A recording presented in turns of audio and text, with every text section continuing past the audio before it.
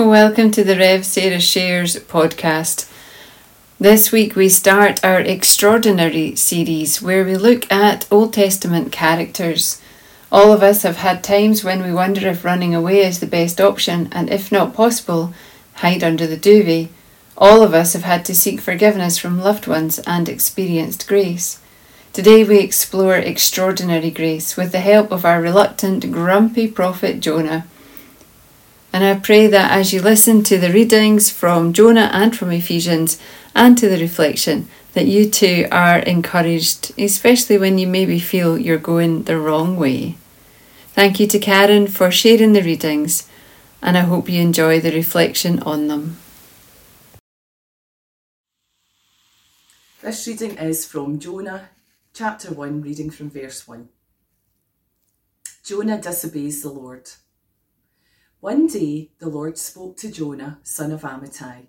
He said, "Go to Nineveh, the great city, and speak out against it. I am aware for how wicked its people are." Jonah, however, set out in the opposite direction in order to get away from the Lord. He went to Joppa, where he found a ship about to go to Spain. He paid his fare and went aboard with the crew to sail to Spain, where he would be away from the Lord. But the Lord sent a strong wind on the sea, and the storm was so violent that the ship was in danger of breaking up. The sailors were terrified and cried out for help, each one to his own god. Then, in order to lessen the danger, they threw the cargo overboard. Meanwhile, Jonah had gone below and was lying in the ship's hold, sound asleep. The captain found him there and said to him, "What are you doing asleep? Get up and pray to your God for help. Maybe he will feel sorry for us and spare our lives." The storm was getting worse all the time. So the sailors asked him, "What should we do to stop the storm?" Jonah answered, "Throw me into the sea and it will calm down. I know it's my fault that you are caught in this violent storm." Instead, the sailors tried to get the ship to shore, rowing with all their might. But the storm was becoming worse and worse, and they got nowhere. So they cried out to the Lord, "O Lord, we pray, don't punish us with the death of taking this man's life. You, Lord, are responsible for all this. It is your doing." Then they picked up Jonah and threw him into the sea, and it calmed down at once. This made the sailors so afraid of the Lord that they offered a sacrifice and promised to serve him. At the Lord's command, a large fish swallowed Jonah, and he was inside the fish for 3 days and 3 nights. "When I felt my life slipping away, then, O Lord, I prayed to you, and in your holy temple you heard me. Those who worship worthless idols have abandoned their loyalty to you. But I will sing praises to you. I will offer you a sacrifice and do what I have promised. Salvation comes from the Lord." Then the Lord ordered the fish to spit Jonah up on the beach, and it did. Jonah obeys the Lord. Once again, the Lord spoke to Jonah. He said, "Go to Nineveh, that great city, and proclaim to the people the message I have given you." So Jonah obeyed the Lord and went to Nineveh, a large city, so large that it took 3 days to walk through it. Jonah started through the city, and after walking a whole day, he proclaimed, "In 40 days, Nineveh will be destroyed."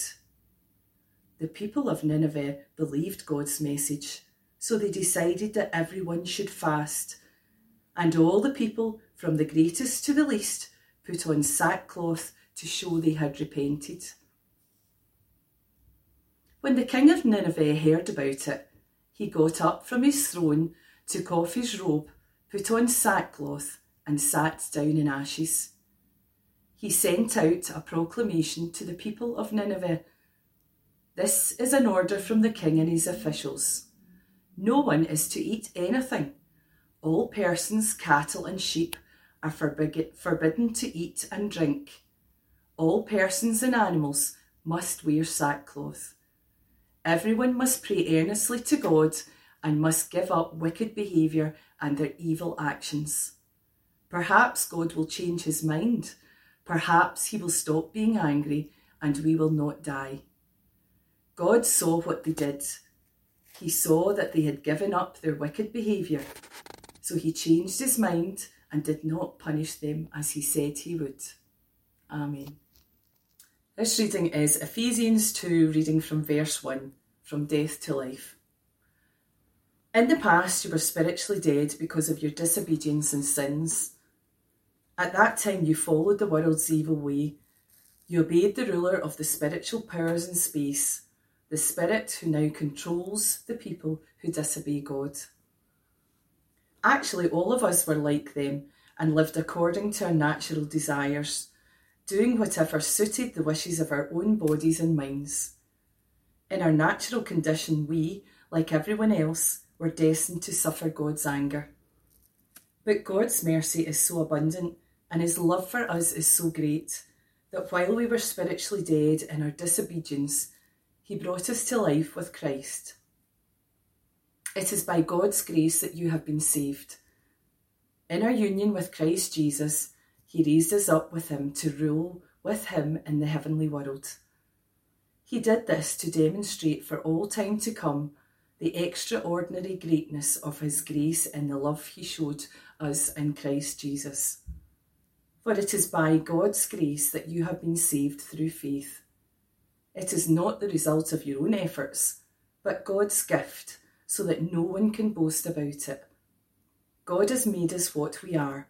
In our union with Christ Jesus, he has created us for a life of good deeds, which he has already prepared for us to do. Amen. So today's theme is extraordinary grace. I love the story of Jonah and it never gets old for me. He is a grumpy, reluctant man, probably a good old style Presbyterian actually. The story of Jonah is only 4 chapters, and in chapter 1 and chapter 4, he's disobedient and generally miserable. In chapters 2 and 3, he does follow God's call, but boy, he'd rather be anywhere except in Nineveh, or indeed the belly of a fish. I love the honesty of this story, and I think it speaks to many of us when we are reluctant to follow God's call on our lives. Jesus does speak of Jonah, so we know that this story has merit and well worth exploring on many levels.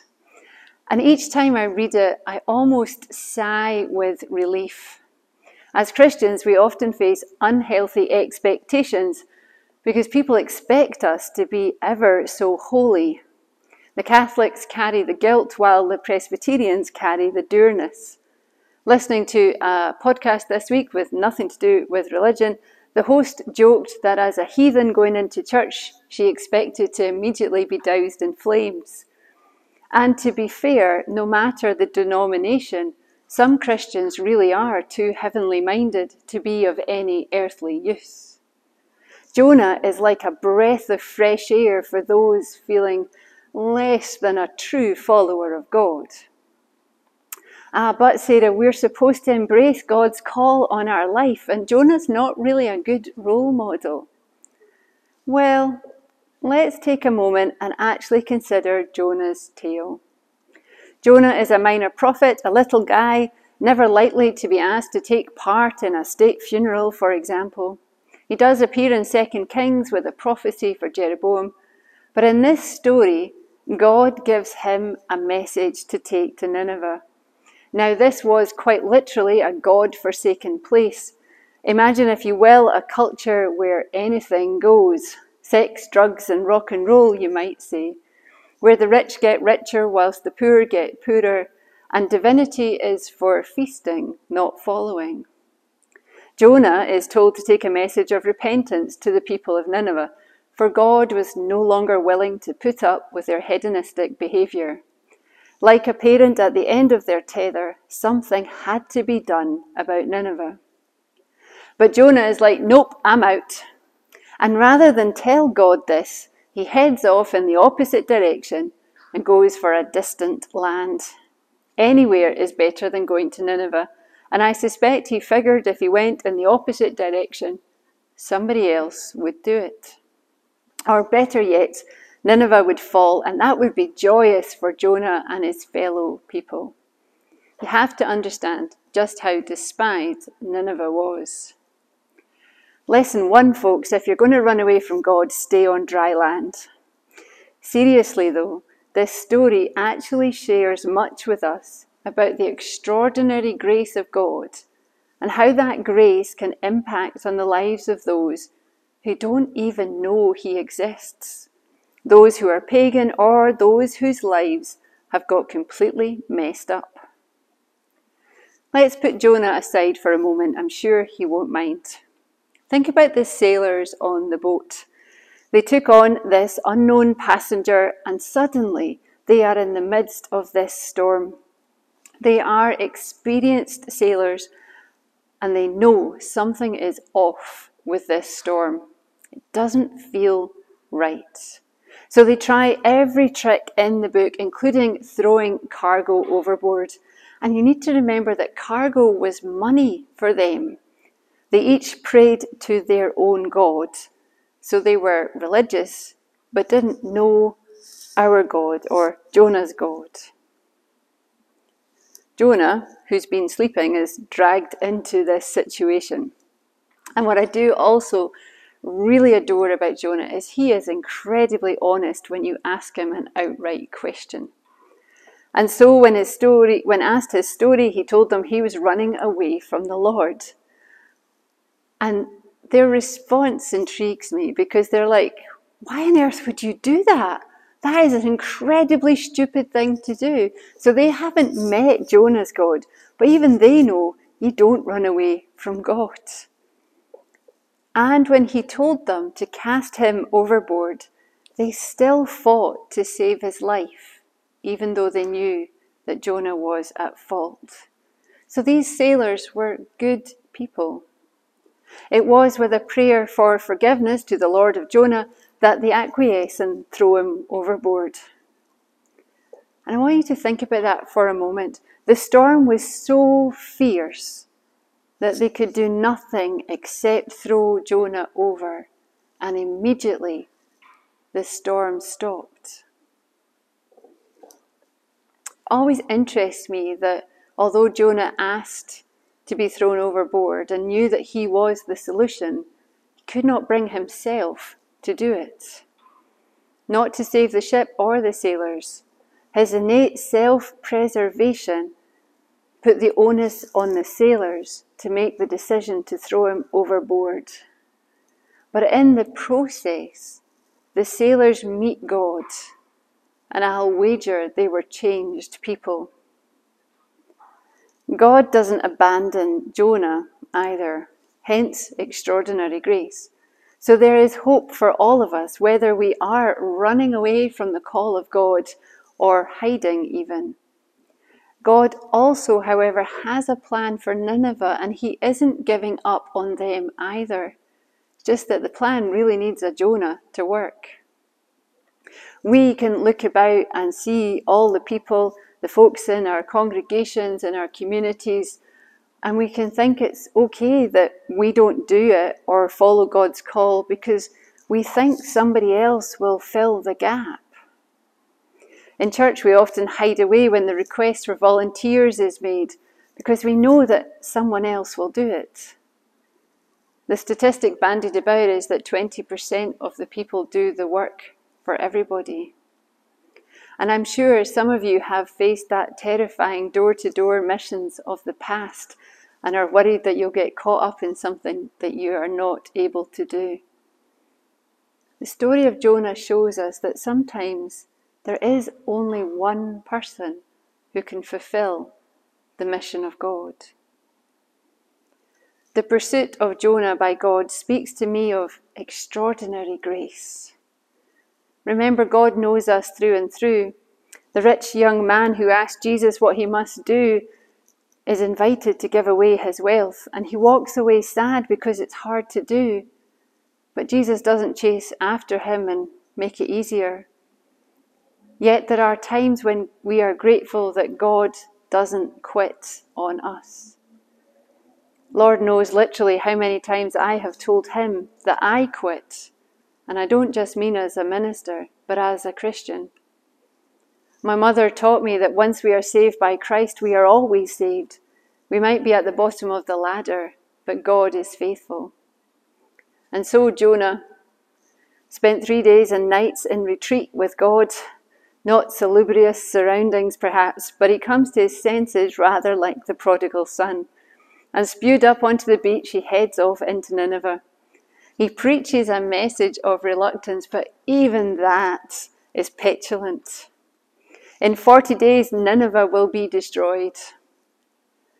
Man, he's not a happy camper. But perhaps sometimes the message should just be short and sweet. However, the people believed the message and responded to God. And they took it seriously, so that everyone and every animal participated. No shortcuts there. It was a moment of revival that would blow our minds if we saw it in our own nation. We didn't read from chapter 4 today, but if you haven't read it for a while, do go back and look at it. And in this chapter, Jonah is sulking, absolutely sulking. Obviously, God doesn't destroy Nineveh, and Jonah is totally miffed. In fact, it says in the text he was really angry. But I'll say this for Jonah. He sums up the character of God really well. There's one verse in that chapter I want to share with you. Jonah says, I knew that you are a loving and merciful God, always patient, always kind, and always ready to change your mind and not punish. Strangely enough, knowing this, Jonah just wants to die. He is disappointed in God. We worship the God of extraordinary grace. God goes on to work through this emotion, this feeling with Jonah. But this story also shares with us how much God loves us too. Our reading from Ephesians reminds us that this isn't just a quirky tale with a happy ending, well, perhaps for everyone except Jonah. All of us, no matter how unworthy we believe ourselves to be, how evil, how selfish, are soaked in the extraordinary grace of God. The text from Ephesians doesn't hold any punches. It reminds us that all of us are unworthy of God's holiness and therefore on the path to death. Yet through the grace of God, we are set on the path to life. We can't earn it. And we are witnesses that the richness of that grace through the life and death and resurrection of Jesus Christ. Christ, who is ascended to sit at the right hand of God, made it possible for everyone, yes, you, to be saved. And it's a gift. And who doesn't like a gift? The church, dare I say it, is full of Jonahs. The grumpy, reluctant kind who think God should only do what they want him to do. Then there are those who try and keep the message to themselves, seeing others as undeserving in some way. And then there are those who sulk when the church around them grows, changing with new people, bringing in different ideas or practices, getting even animals to wear sackcloth. Yet God loved Jonah. He remained open to Jonah meeting him in his reluctance. Perhaps rather than being the prodigal son, he's actually more like the elder brother. So you might be a grouchy, grumpy Christian that can't get to grips with all this newfangled church stuff. But God in his extraordinary grace loves you too. And maybe, just maybe, when we grasp how extraordinary it is that God has given us the gift of grace through Christ Jesus, we might be more willing to make room for the pagan, the wayward, and the ones we love to hate, like Jonah loved to hate the Ninevites. God did this to demonstrate for all time to come the extraordinary greatness of his grace and the love he showed us in Christ Jesus. Thank you for listening to our podcast, and I hope that you know that you are a recipient of extraordinary grace. May this week be a blessing to you, and whatever you face, may you know that God is with you, even if you're running in the opposite direction. Until next time, God bless. Bye for now.